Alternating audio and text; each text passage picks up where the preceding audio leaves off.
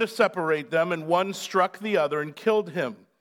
And now the whole clan has risen up against your servant, and they say, 'Give up the man who struck his brother, that we may put him to death for the life of his brother whom he killed.' And so they would destroy the heir also. Thus they would quench my coal that is left, to leave my husband neither name nor remnant on the face of the earth." The king said to the woman, "Go to your house. I will give orders concerning you." And the woman of Tekoa said to the king, "On me be the guilt, my lord the king, and on my father's house. Let the king and his throne be guiltless." The king said, "If anyone has anything to you, bring him to me, and he shall never touch you again." Then she said, "Please let the king invoke the name Yahweh your God, that the avenger of blood kill no more, and my son not be destroyed." And he said, "As Yahweh lives, not one hair of your son shall fall to the ground." The woman said, "Please, let your servant speak a word to the king." He said, "Speak." And the woman said, "Why then have you planned such a thing against the people of God? For in giving this decision, the king convicts himself, inasmuch as the king does not bring his banished one home again. We must all die. We are like water spilled on the ground, which cannot be gathered up again. But God will not take away life, and he devises means so that the banished one will not remain an outcast. Now I've come to say this to my lord, the king, because the people have made me afraid. And your servant thought, I'll speak to the king. It may be that the king will perform the request of his servant. For the king will hear and deliver his servant from the hand of the man who would destroy me and my son together from the heritage of God. And your servant thought, the word of my lord the king will set me at rest, for my lord the king is like the angel of God to discern good and evil. Yahweh your God be with you." Then the king answered the woman, "Do not hide from me anything I ask you." And the woman said, "Let my lord the king speak." And so the king said, "Is the hand of Joab with you in all this?" The woman answered and said, "As surely as you live, my lord the king, one cannot turn to the right hand or to the left from anything that my lord the king has said. It was your servant Joab who commanded me. It was he who put all these words in the mouth of your servant. In order to change the course of things, your servant Joab did this. But my Lord has wisdom like the wisdom of the angel of God to know all things that are on the earth." Then the king said to Joab, "Behold now, I grant this. Go, bring back the young man Absalom." And Joab fell on his face to the ground and paid homage and blessed the king. And Joab said, "Today your servant knows that I have found favor in your sight, my lord the king, in that the king has granted the request of his servant." So Joab arose and went to Geshur and brought Absalom to Jerusalem. And the king said, "Let him dwell apart in his own house. He is not to come into my presence." So Absalom lived apart in his own house and did not come into the king's presence. Please pray with me. Our Heavenly Father, we are gathered here to hear your voice.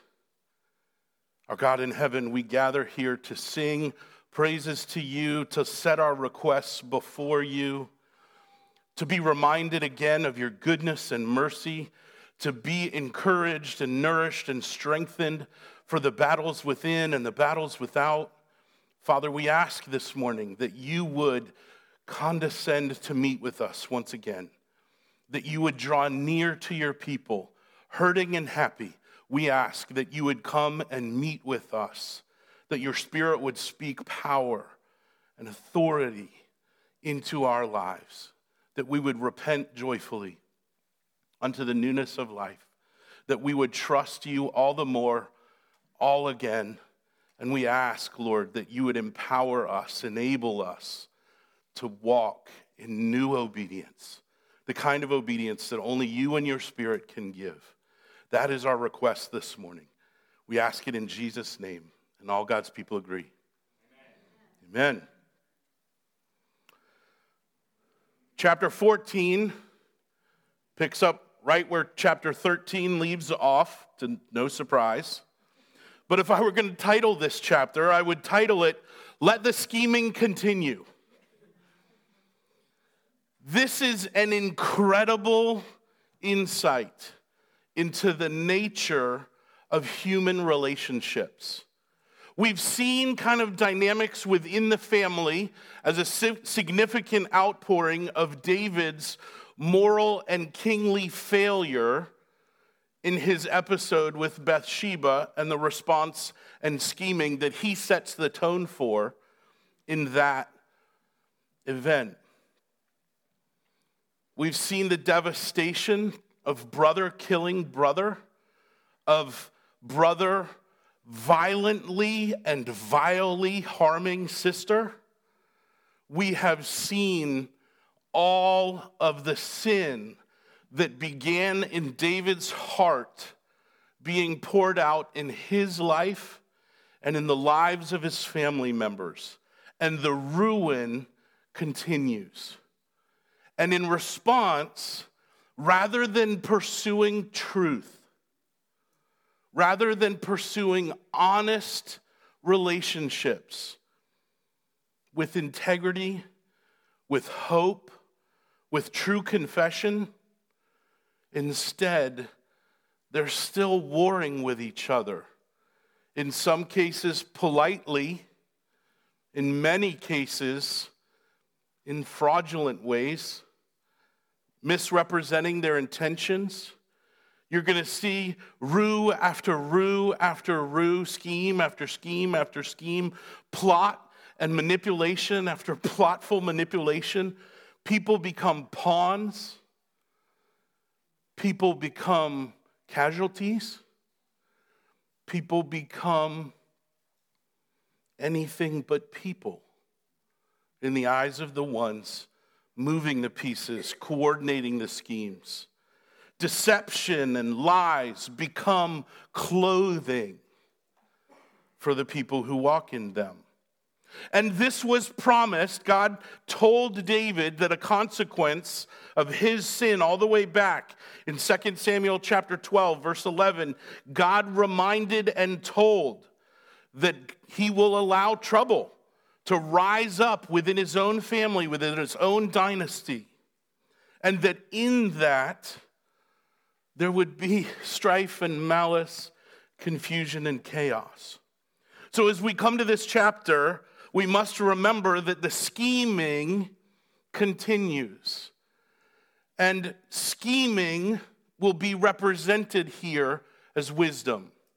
You'll see the word wisdom in this text. But it's never meant in beauty. It's never meant in truth. The scheming that is called wisdom here is absolute folly.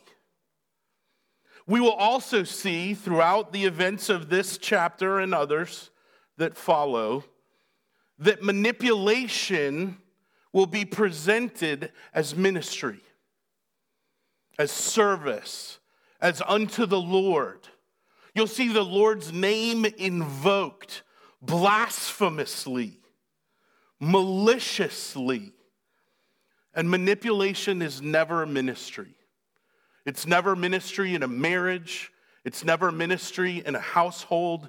It's certainly never ministry in the household of faith.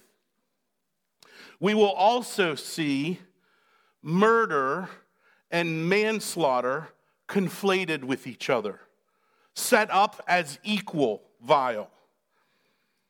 We're going to see a lot of folly. We're going to see a lot of scheming. And so one of the ways you can help yourself walk through this chapter is to understand that everything is not as they appear. Those who appear lowly are acting in pride. those who appear grief-stricken are actually tickled with glee. Nothing is as it appears. Be very careful not to take things at face value in this chapter. Even verse 1 begins shrouded. Let me show you.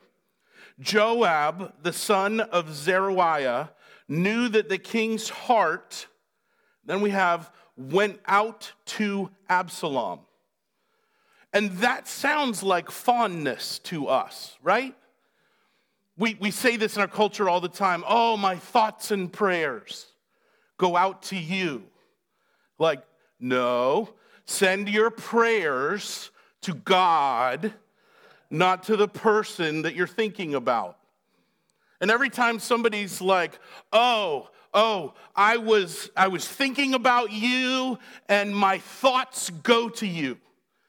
And I'm always like, if that were true, like you'd be walking down the street and get hit in the face with somebody else's thoughts, right? Like we treat this like it's this mystical power of positive thinking. Like, no, prayers go upward and thoughts are inward. They don't depart from you and land on another person unless you, wait for it, communicate it. Write it. If you're like Ed Fish, you fill out a card an hour and send it to people. You email, you text. Older folks, there's this thing on your phone that allows, no? All right. You talk. You knock on the door. You open the bedroom and you speak and you interact. You embrace. You can talk with hugs, yes? But just sitting in bed thinking about somebody doesn't produce a change in them. It certainly can produce a change in you, but we equate them and conflate them, and we shouldn't. So here, we have to understand what does it mean that David's heart, the king's heart, is going out to Absalom. Well, you have two choices in the Hebrew.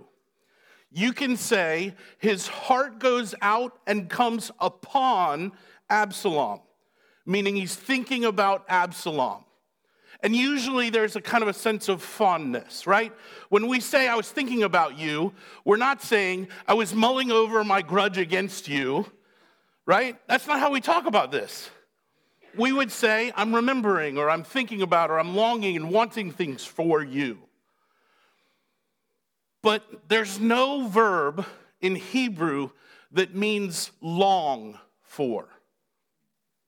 English, that's an easy communicator. But when we see this going out, we must understand, how is this verb used in Scripture? And the answer is, it's very rarely, kind of if ever, upon someone expressing a fondness. It's almost always, if not always, you go out in hostility against someone. You'll see this over and over and over in the Scripture. You will see, for example, look at Deuteronomy chapter 28, verse 7. There's a whole handful of these. I won't give you all of them. But in Deuteronomy 28, 7, we read, the Lord will cause your enemies who rise against you to be defeated before you. Meaning, they shall come out against you one way and flee before you 7 ways. In other words, they'll come out unified against you in battle, and as a result of the battle, they'll leave in every direction. But this is not fondness. This is combat. This is war. So you'll see this phrase, go out, go out, go out. And it means go out against. So when we read here in verse 1, that Joab, the son of Zeruiah, knew that the king's heart was against Absalom, because he knows that David is critically upset because, premeditated murder within his family. And the murderer needs justice. And the blood of the brother who was killed cries out for justice. And it's David who is king and responsible for the execution of justice.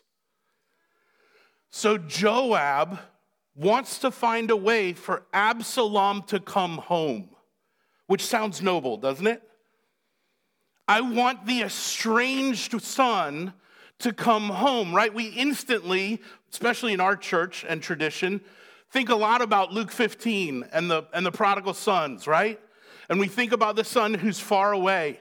And we know the father's heart is that he would return.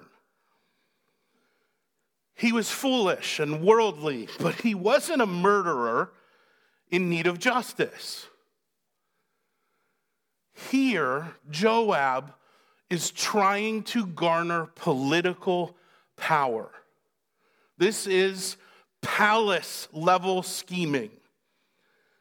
We've had a TV show recently that I don't recommend you watch, but the name of the show helps us understand the happenings of this moment. It's called The Game of Thrones. And it tells you everything that's in the show. People being cruel and evil and murderous to gain power, to see power move from one place to another. It's filled with grotesque nudity and all these other things. But it helps us understand the nature of politics in a palace. That one person can sit on a throne. And if other people want that power, they need to position themselves to move the pieces on a chessboard to capture the king so that he can be replaced. With them. Joab does not love David. Joab loves Joab. Joab sees an opportunity to gain power. So he's going to use people like pawns to sacrifice them for his own manipulative sake. So Joab knows that David's heart is against Absalom. He's hostile to him.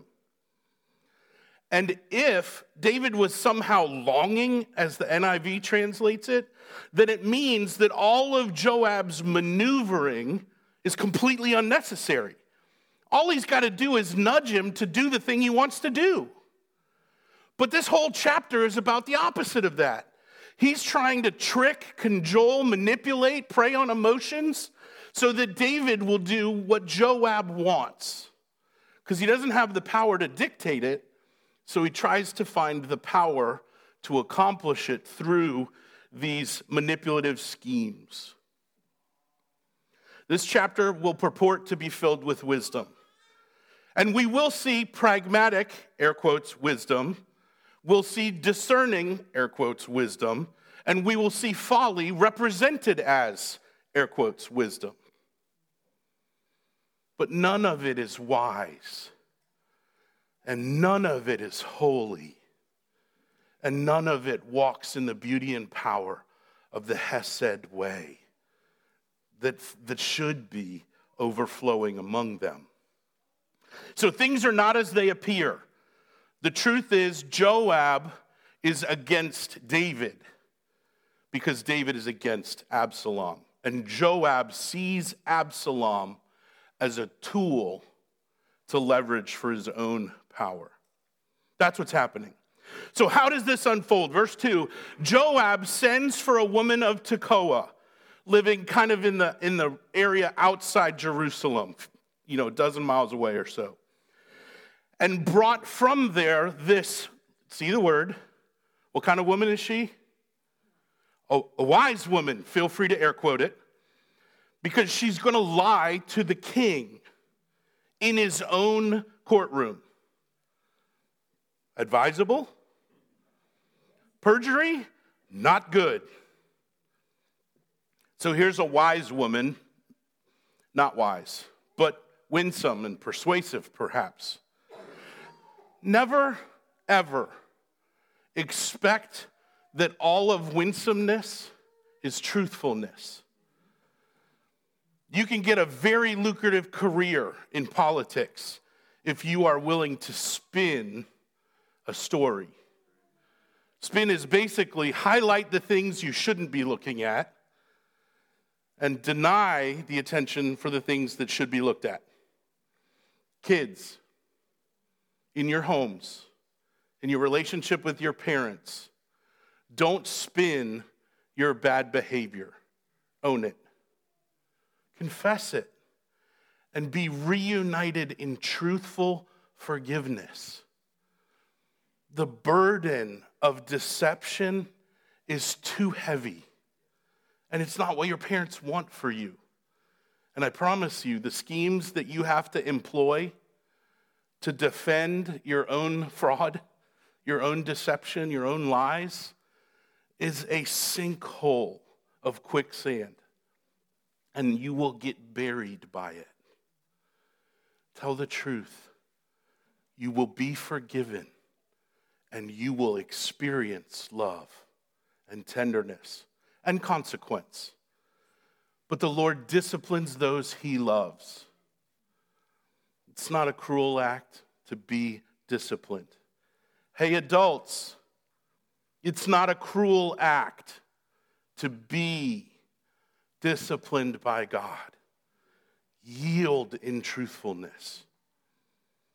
You can see this wise woman who's persuasive, winsome, but solely not truthful. She's been told here, pretend. It's the opening word. What do I want for you? I want you to pretend. Can you pretend for me?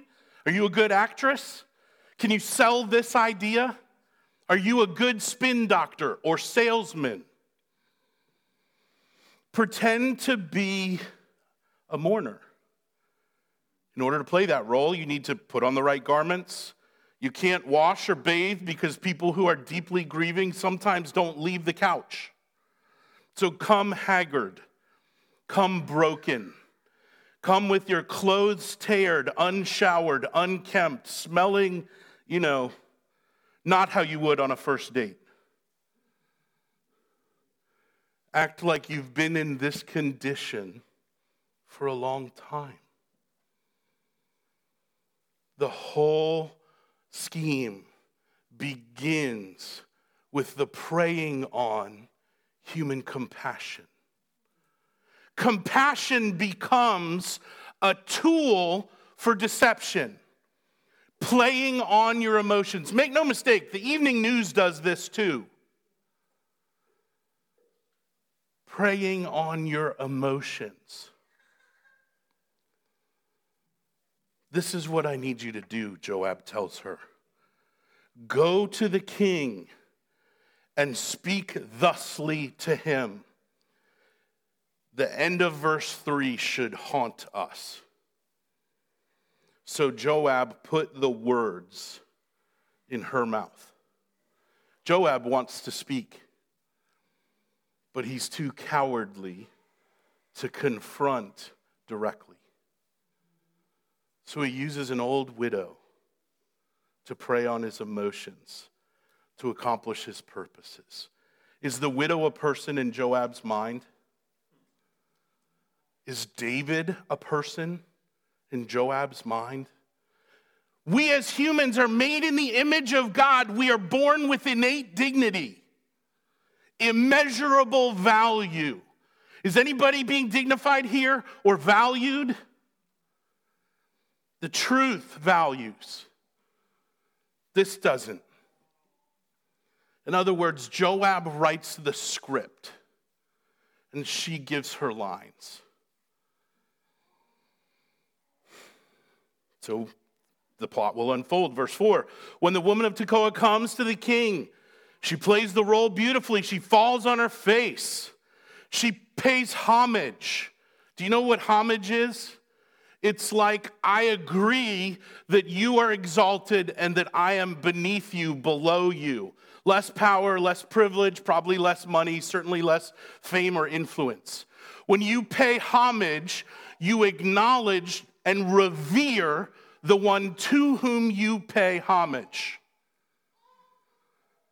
You give them ultimate respect.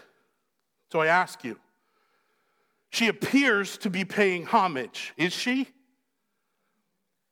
No. No. She cries out in a lie, "Save me, O king. I'm drowning in the river. Throw me a rope." Is she drowning? Is any of this real? But it will be real for whom? Yeah. Is David dignified as she lies to his feet? No dignity, no beauty, no truth. This is cruelty. You understand that? This is cruelty. They're emotionally torturing David in one of the most tender places in his heart. Is there any parent who doesn't think about their kids tenderly? Even when you're mad and you can't yet discipline them because you know you will not be in control. You still love them, and they're the most tender place in your human heart. True? She's stabbing him in this tender place at the behest of another, knowing it's all a lie. Save me, O king. So here's the king with this poor old woman laying flat on her face, pretending to pay homage to him. And he understands that she's in trouble. That's how he responds to her. Listen to the earnest compassion in David's voice as he talks to this seemingly devastated and grieving woman. What is your trouble? Alas, I'm a widow. My husband is dead. First heartstring pulled. And your servant had 2 sons. Did she say she has 2 sons? Like the tense matters here, right? Second heartstring, I had 2 sons, meaning she doesn't have 2 sons anymore. Something devastating happened. But did it? No, it's all a lie. Things are not as they seem. What's your trouble? I'm a widow, husband is dead. Your servant had 2 sons, and they quarreled with one another in the field. This is Cain and Abel. They're going to use the first reality of the fall of Adam and Eve, where sin goes from separation to murder in a single generation between siblings.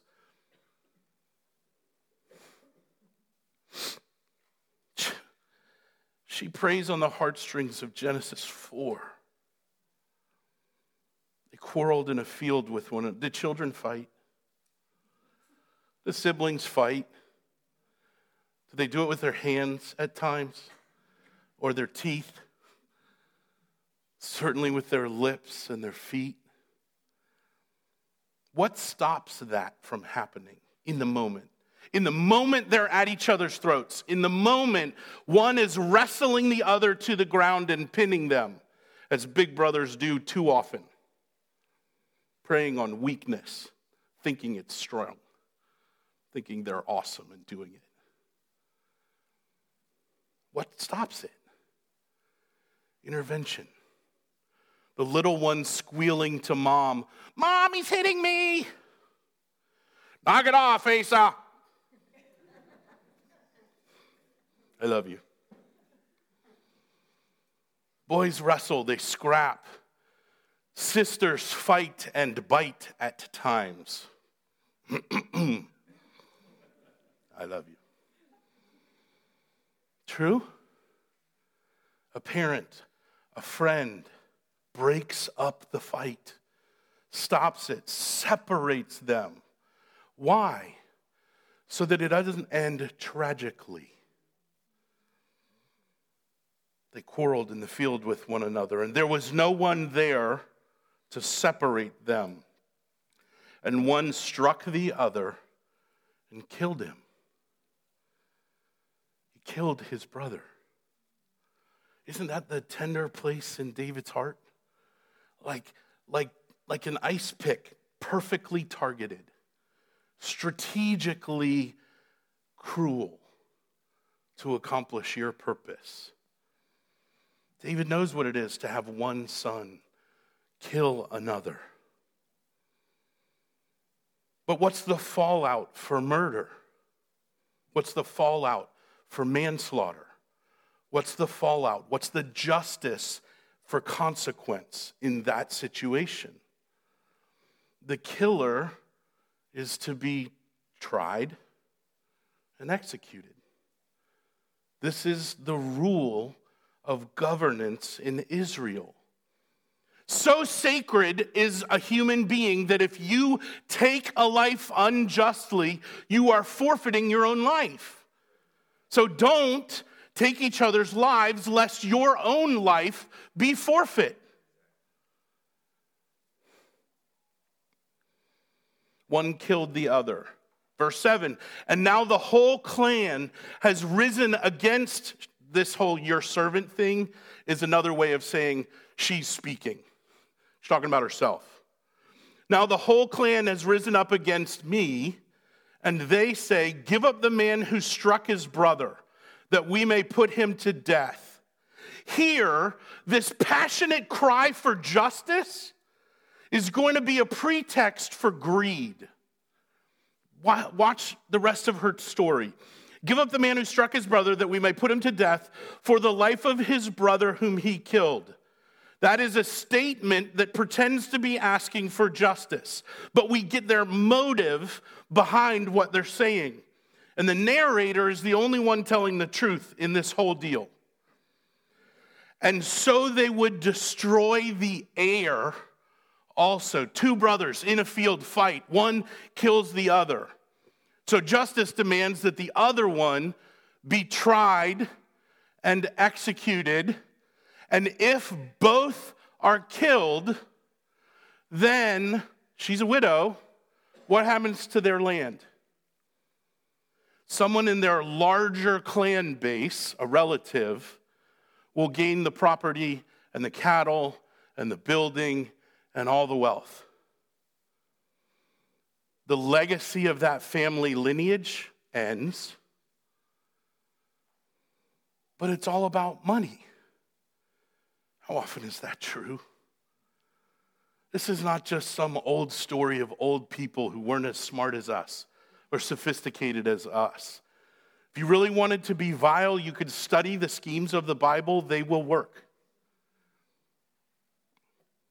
But they will work for the devastation of your own ruin. Are there any heartstrings left unpulled? God promised David what? A lineage, a house, a dynasty. So you have all these parallels that David has tenderly and agonizingly being dealt with. Some old, some pretty fresh and new. And none of it's true. None of her story is true. We don't even know their husband's really dead. It doesn't matter to Joab. How far is truth from this moment? So here's that situation. And the idea here is that their greed is masked and covered in passionate cry for justice. Y'all, that pattern is still alive today. There are people who gain wealth by crying about injustice. But the wealth that is garnered is never distributed to the people in need of the actual help. It goes to put houses in faraway places for the people who cry the loudest. They can use truth deceptively. Are you ready for that thought? Do you use truth deceptively? Do you tell partial truths, half-truths? J.I. Packer says it this way. He says a half-truth masquerading as a whole truth is a complete lie.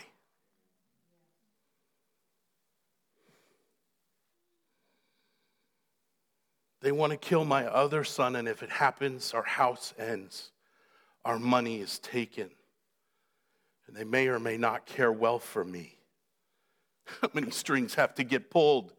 They've turned David's heart into a harp, playing a melody that suits no one in truth. It's all a lie. So her conclusion is, thus they would quench my coal. They would put out the fire. She doesn't even have a fire. She has a coal. And if they do that, then the family is done, and she will be left with a husband whose name goes no further from the face of the earth. Can the stakes be higher than that? David is a passionate man for ill, we've seen, but for good as well. This is the king of Israel, God's chosen people, and he draws so tenderly loved, filled probably with tears in his eyes. And he says, go to your house. I will give orders protecting you. I will give you basically a piece of paper that says no one can execute vengeance and end your stuff. No one takes your house. No one takes your land. Period. David is so moved in mercy to love and care for her. Don't we want kings like that? Don't we want fathers like that? Don't we want family structures that have place for mercy? These are the rules, yes. I have a great friend, doesn't live nearby. And his son, pretty flagrantly disobedient often. Find out later there's some medical situations that are part of the cause for that. But this son had to be disciplined over and over and falling asleep over and over and over again. And there was one moment where my friend looked at his disobedient son and said, you broke the rule, and this was one of the big rules. Kids, there are always big rules in your house and lesser rules. Don't prey upon your parents about the lesser rules. Yield to them too. Don't trick them or play it away. Again, be honestly forgiven that your shame would dissipate. But my friend looked at his son, knowing what justice called for. So his son was prepared to receive a just and loving spanking. And his hand was raised, but instead of landing on his disobedient son's bottom, he hit his own thigh. It's one of the holiest moments I know. He beat the tar out of his own thigh, that his son would know that the demands of justice can be met and mercy can be given at the same time. Y'all, this is the gospel, yes? He thought about it for so long. I will take the punishment my son deserves. And truth told, he hit his own thigh way harder than he ever would have touched his son.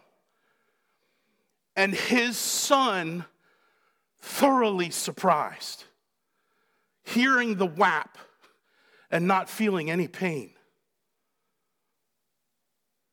His son turned and said, what happened? Tears falling down his eyes. He says, I love you, and I couldn't give you justice one more time.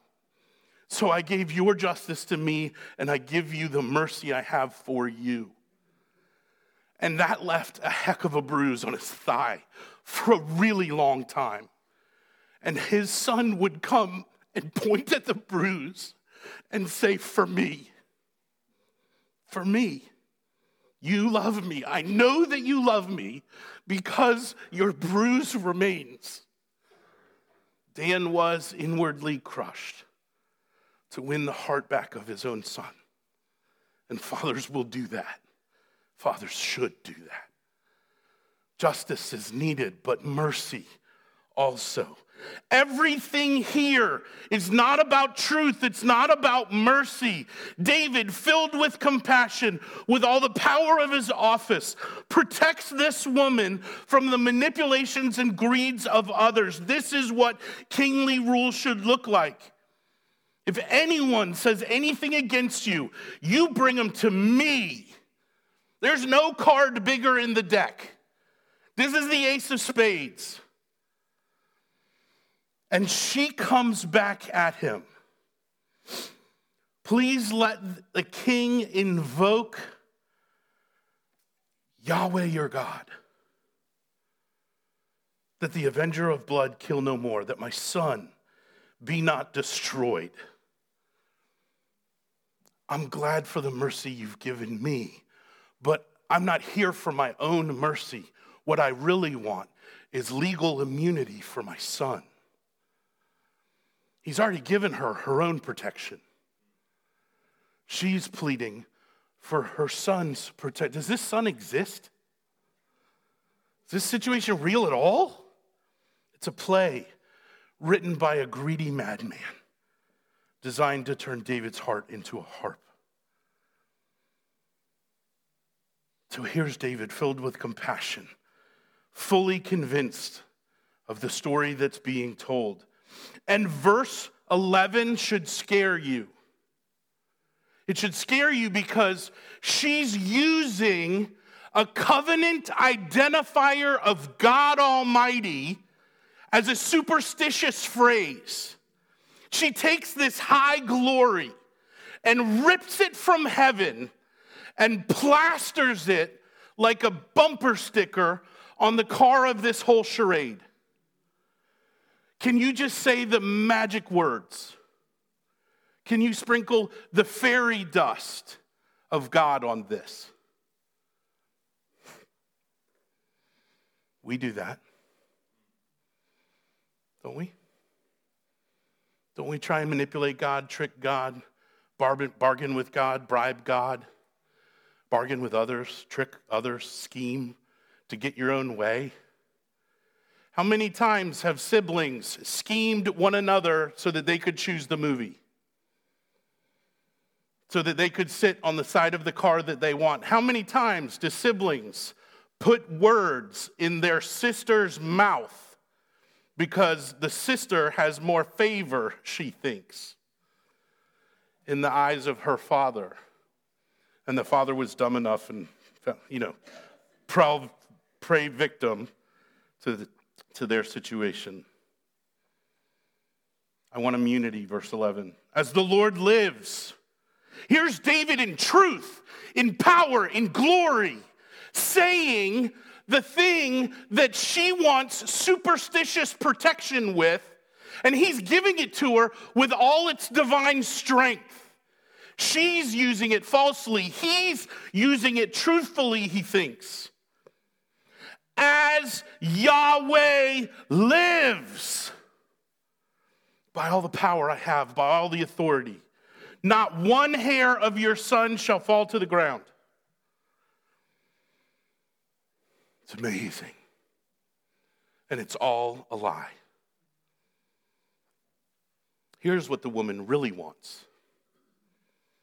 The woman wants immunity for her son as a pretext to set a legal precedent to shame David, expose him as a hypocrite, so that Absalom can return with the same immunity.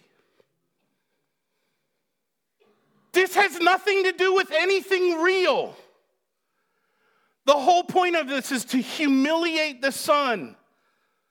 No, to humiliate the king for the return of the estranged son. Watch how she does it. It's so clever. Please let your servant speak a word to the Lord my king. Hey, thanks for all that you just did. Let's forget about that for a moment, and let's expose your hypocrisy. Ha-ha! My Lord, can I speak a word? Yeah, speak. Go for it. 13. And the woman says, why then have you planned such a thing against the people of God? For in giving this decision, the king convicts himself, inasmuch as the king does not bring his banished one home again. It's all a pretext. It's all to manipulate him to, in mercy, ruling in such a way that he can then be exposed as not having the same mercy he just showed the fictitious story widow with Absalom.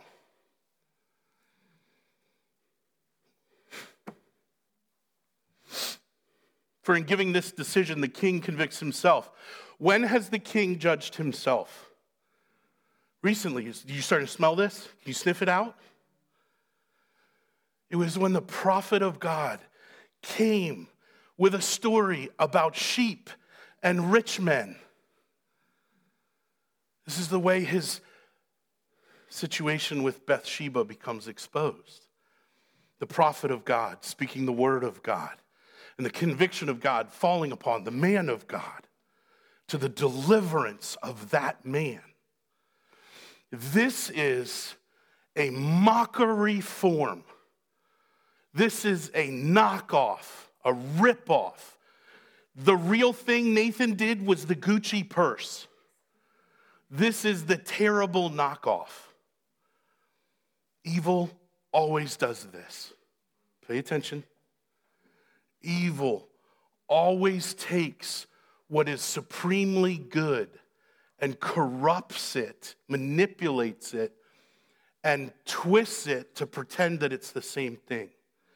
Joab must have sat for days or weeks, months or more, hatching this plan to make sure every heartstring is pulled just correctly so that David can convict and judge himself and he could be exposed. And in the shame I gave him, shame belongs to Joab. But David's the one who's going to have it. And it's not even real. It's not a real precedent. There's no real person. They're trying to invoke Nathan's ministry and pawn it off for their evil scheming. So it goes on and on and on. Verse 17, and your servant thought, the word of my lord the king will set me at rest. So she's got this huge pretext. She lays it out. And then in that moment, she switches gears that her real purpose is about the king, but she doesn't leave it there because that would be too obvious. She resorts back to her own story. And in trying to tell her own story again, she kind of hides the true dagger that she's stabbing him with. Listen to the wisdom of David here. This is discerning wisdom. The king answers the woman, don't hide anything from me, anything I ask you. Under the penalty of perjury, tell me the truth. That's what he's saying. And if she lies to him right here and he can prove it, he can execute her on the spot. He's the judge.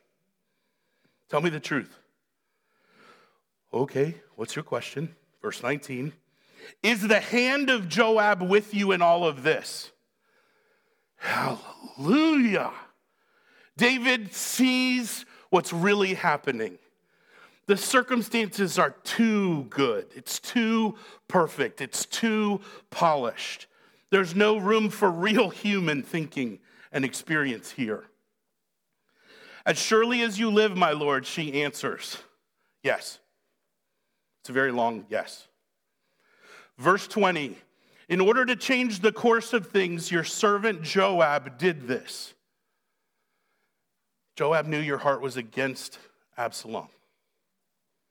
This is why he orchestrated all this stuff. And then she says, knowing that her neck is on the line, but my Lord has wisdom, like the wisdom of the angel of God, to know all the things that are on the earth. Makes me want to puke, right? It sounds so flowery and beautiful. It has absolutely no substance. She's totally kissing, you know. The king says to Joab, behold, I grant this, go, bring back the young man Absalom. David sniffs out the scheme. He totally recognizes and then exposes the true puppet master behind the curtain. Pay no attention to the man behind the curtain. David detects Joab and sees the whole thing as a setup. he realizes, trying to manipulate him into ruling against himself so that they could expose his supposed hypocrisy, just like Prophet Nathan had a few chapters earlier. But God's exposing parable is heavenly and effective. Her story was earthly and worldly and apparently not well hidden from David.